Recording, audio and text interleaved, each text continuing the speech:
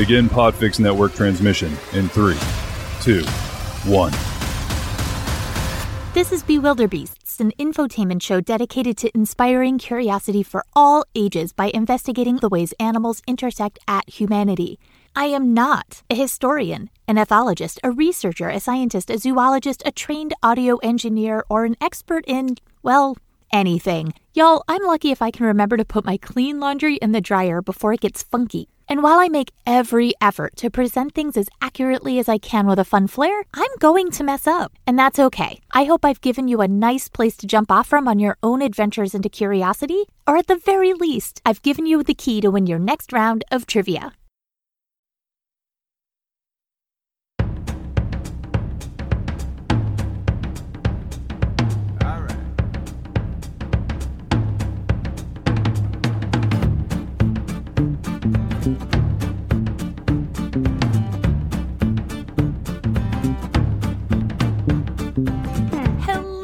Welcome back to Bewilderbeasts. I'm your host, Melissa McHugh McGrath, starting the new year recording in a snowstorm.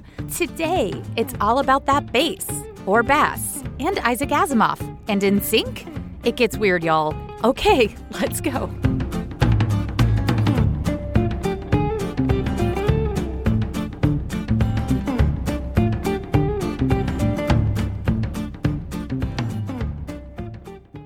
Welcome back. Well, I know you guys didn't go anywhere, but I was the one who took a break.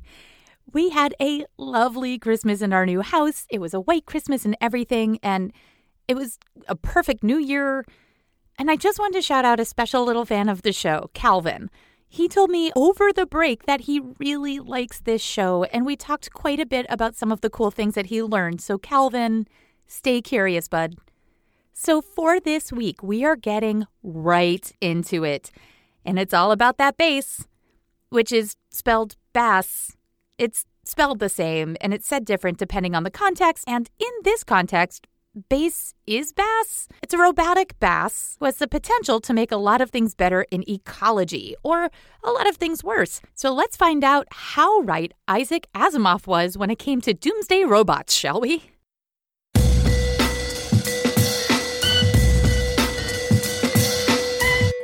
Learning the lessons of introducing invasive species to a habitat, like cane toads in episode 18, rabbits in Australia, the curly-tailed lizard who was number 1 in producing a large number 2 in episode 22, episode 23 where invasive killer bees were hurting the Lear's macaw, and episode 31 where honeybees were using twerking to murder hornets, another invasive species. You know what? Pretty much every episode of Bewilderbeast brings up invasive species in some way, and the subsequent, well, let's introduce an animal in a there was a little old lady who swallowed a fly manner to dispose it, kill it, knock it out, obliterate the invasive population. And it almost always backfires spectacularly, leaving a population of new animals who have zero natural predators to thrive, eat whatever's around, make babies, and decimate the natural ecology. Yay! Well, let's take a look at the mosquito fish. They are a teeny 3 centimeter long, which is kind of about the size of 2 aspirin pills, a third of a golf tee, or going the other way, 55 mosquito fish equals 1 Napoleon. They certainly can't do any damage, right? They get their name apparently from eating mosquito larvae, so you would think this would be great news. Hallelujah! Podcast adjourned. Later days. See you next week. What robots? Oh, we're done here, right? Well, mosquito fish eat mosquitoes, which is a big yay. Big enough yay to make other regions think, malaria? That's not great. How about we get these teeny tiny little wee fish into our waterways? But mosquito fish also have in their name mosquito, and like the flying version of the little bloodsuckers, they are super annoying. In the case of Australia, the introduction of mosquito fish may have actually made the mosquito problem worse. See, the mosquito fish outcompeted native mosquito predators who ate more mosquitoes. So those native fish died off. The mosquito fish happened to eat mosquito larvae, but also eat fish tails, essentially slowly killing native fish because they can't swim without a tail. Rude. They also happen to nibble off the tails of tadpoles. What did they do, huh? And eat eggs of other freshwater fishes. These now invasive species were easily able to adapt. This left a big hole for the mosquito fish to just have more mosquito fish babies, go to town eating everything in sight, and the mosquitoes got worse. To top it all off, they have a super quick breeding cycle. Females reach sexual maturity in about 3 to 4 weeks, so if she has 60 babies and 25 of them are female, in 3 weeks, each of those other females are ready to go with a new batch of little hellion babies who are utterly destroying the ecosystem. This means that they are in the top 100 invasive species worldwide. That's really bad. So looking at you, snakes in the Everglades, hippos roaming through Colombia, and one we're dealing with here in Maine, the brown-tailed moth caterpillar, which is so dangerous, just breathing their hairs that might be floating through the air can cause respiratory distress in sensitive people. Here's a quick blurb about these little jerks from Maine.gov's website. The brown-tailed moth is an invasive species found only in the coast of Maine and Cape Cod. This moth is an insect of both forest and human health concerns. The brown-tailed moth caterpillar has tiny poisonous hairs that cause dermatitis similar to poison ivy on sensitive individuals. People may develop dermatitis from direct contact with the caterpillar or indirectly from contact with airborne hair.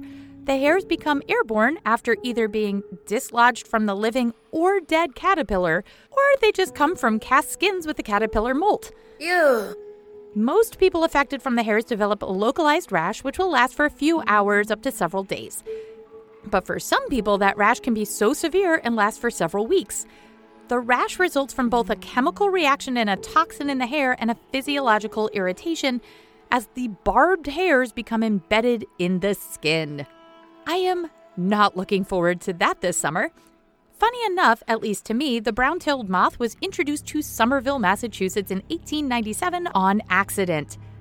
That's the town I just spent close to 20 years living in. It's only found in Cape Cod and Maine. The moths basically went dormant and weren't a thing, but since 2020 was a year of so many gifts, with the dry conditions and not many diseases affecting the caterpillars in the larva stage, unlike the diseases that were running rampant through the people stage, they had a great year and have been thriving much to everyone else's disappointment and fear.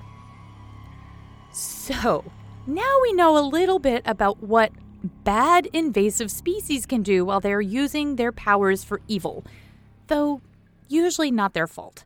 This is the one case I've read that someone in charge did not suggest, hey, let's take their natural predator, the largemouth bass, and add that bad boy to the mix. See where this goes. See, we've learned that lesson time and time again. We did not, however, learn any lessons from Isaac Asimov, the robot guy who consistently had written about the robot apocalypse. And when I say largemouth bass, if you were to picture or Google it, you would see the traditional picture of a giant fish. Maybe a greenish or darkish in color, super wide mouth open. It kind of looks like a basketball hoop, it's so wide. You have seen this fish on every magazine catalog, catering to the love of fishing and hunting and the water. Heck, it's even the don't worry, be happy fish that you probably gifted your Uncle Bob one Christmas as a gag gift.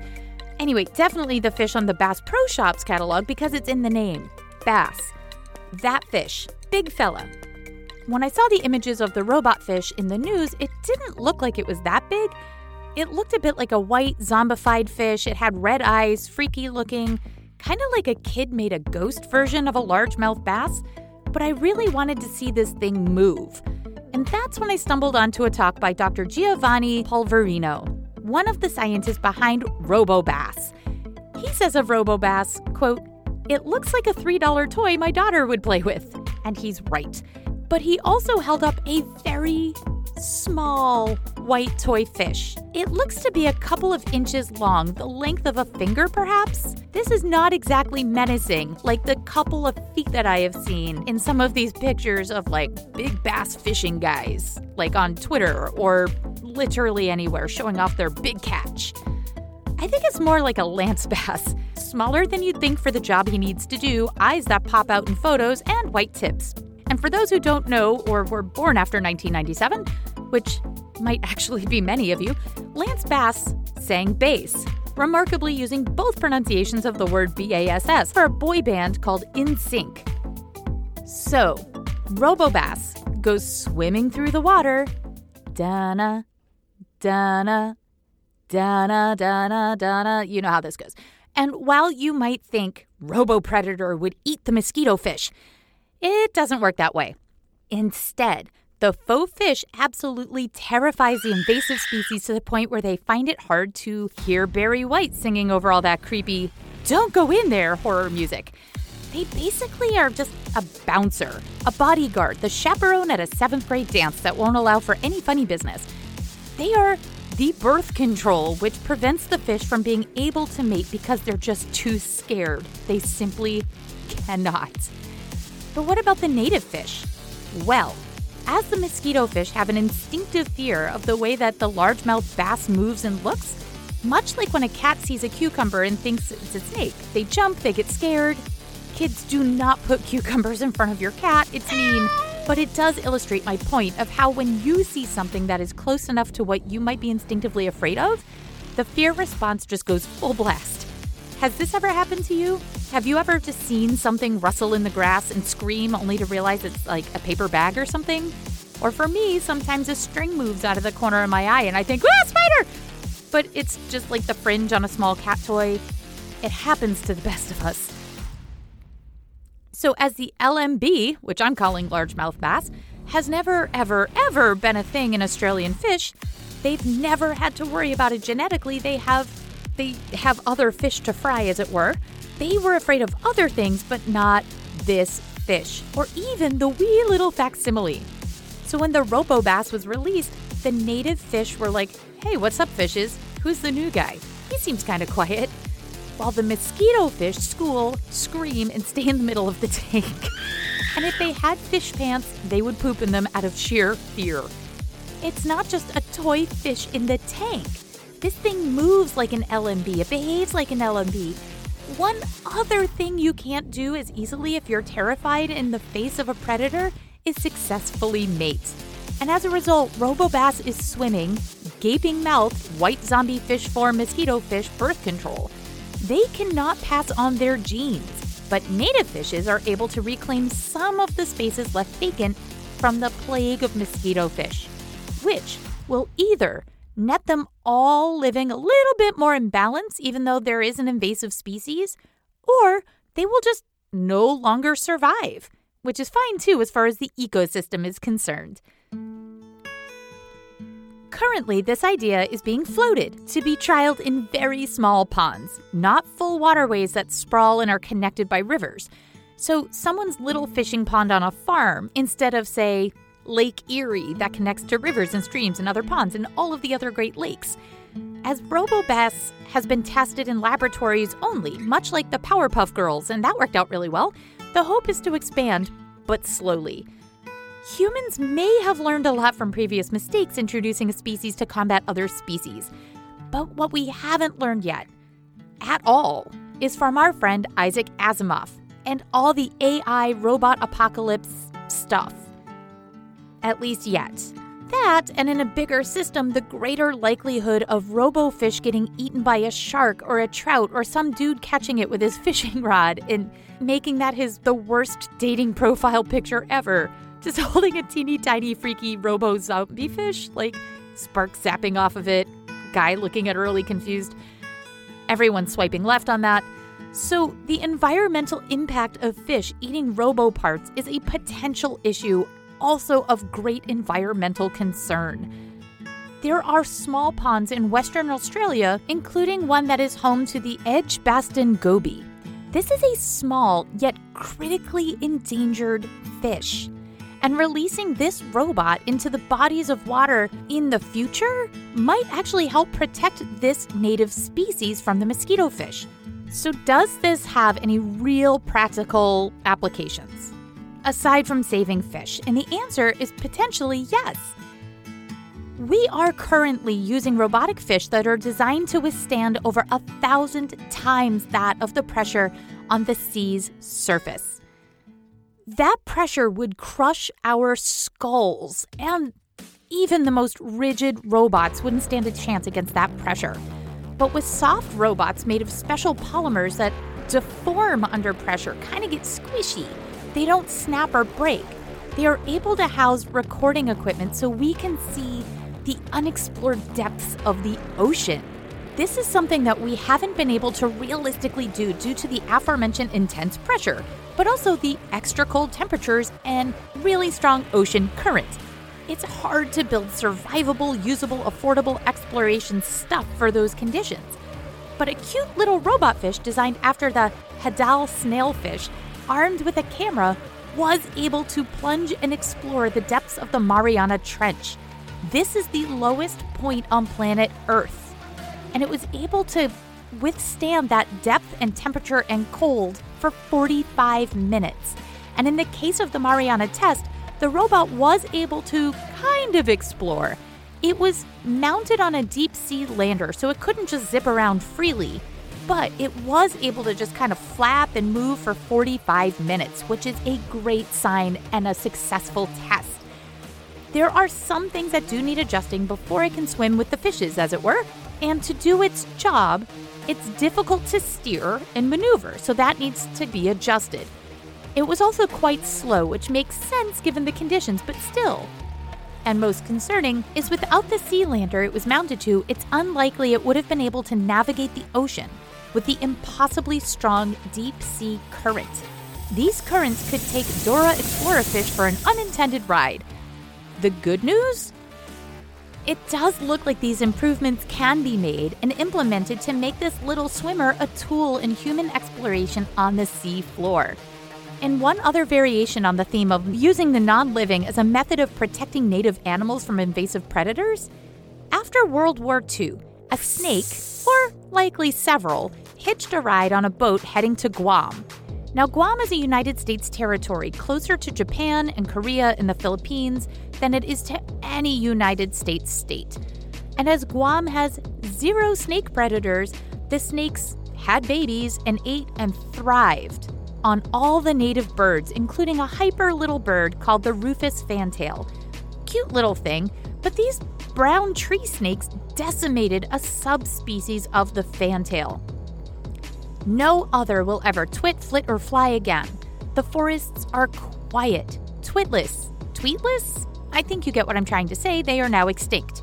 In a mad dash, as fast as a flighty, flit-winged, feathered fantail can flit, researcher Lindsay Nietman is trying to sort out why the same birds in Australia got their babies out of the nest on an average 2 to 3 days sooner, which might not seem like a lot, but that's 3 days longer for a large snake to find the nest, eat the babies, and have a great meal, while taking away an entire generation of endangered birdlets. And to test how the Australian rufous fantails compare to the known predators and new predators, including the very same snakes that ate the Guamian bird cousins, Lindsay is using a unique method: taxidermy chipmunks. She strapped a dead chipmunk to a pole and is using it to see if she could scare birds. As worded in the ABC article, quote, "It is a bizarre sight watching a taxidermy chipmunk slide towards a nest on a piece of plastic pipe in the middle of the Australian rainforest, but Ms. Nietman believes her study could explain the species' survival." I love science. After all, if you can tell that a chipmunk is murderous straight away, it gives you a chance to take evasive action, and over time, save your species. I personally am here more for the taxidermy on a stick apocalypse. It's a little less real than anything Asimov wrote, and after 2021, that's about the only apocalypse fiction I can handle right now. But back to Robobass. If this works in the self-contained ponds, perhaps we can use a modified version of this to help reduce populations of other invasive species, like the lionfish, which is a whole thing, or snakes in the Everglades that have absolutely gone rogue. But how do you scare a snake? Beats me. Maybe some of these invasive species need other technologies, like holograms. I mean, we don't want sea turtles accidentally eating a robot that might be there to help them in the long run, right, by protecting their eggs? Oh my God, we have a holographic Tupac somewhere, right? That hasn't been brought out in a while. Can we see what he can do underwater? For science? But I do have an idea for the feral cat colonies that are killing birds. Could someone whip up a cucumber robot?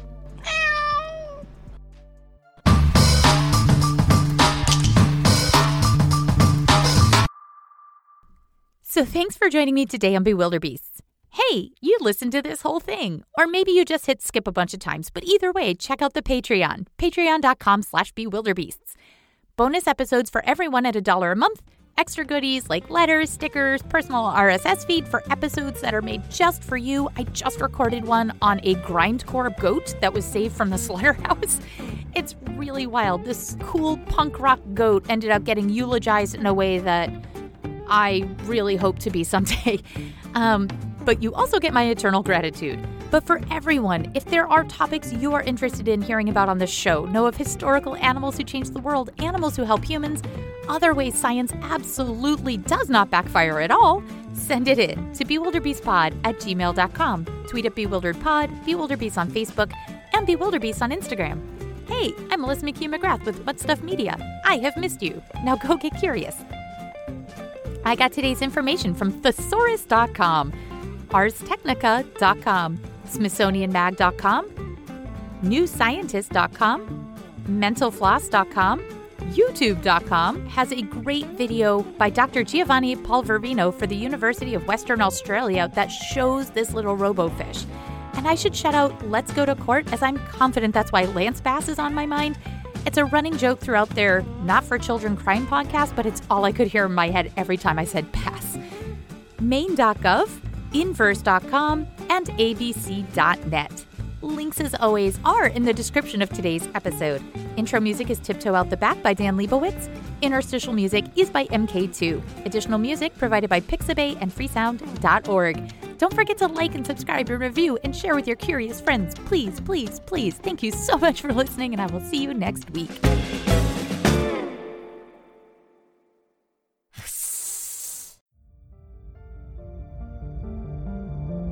You've been listening to a podcast of the Podfix Network. Discover more audible gems like this at podfixnetwork.com. Make sure to catch up-to-the-minute network shenanigans by following @Podfix on Twitter, official_Podfix on Instagram, @Podfix Network on Facebook. And make sure to subscribe to Podfix Presents wherever you choose to find podcasts. The Podfix Network, artist owned and loved.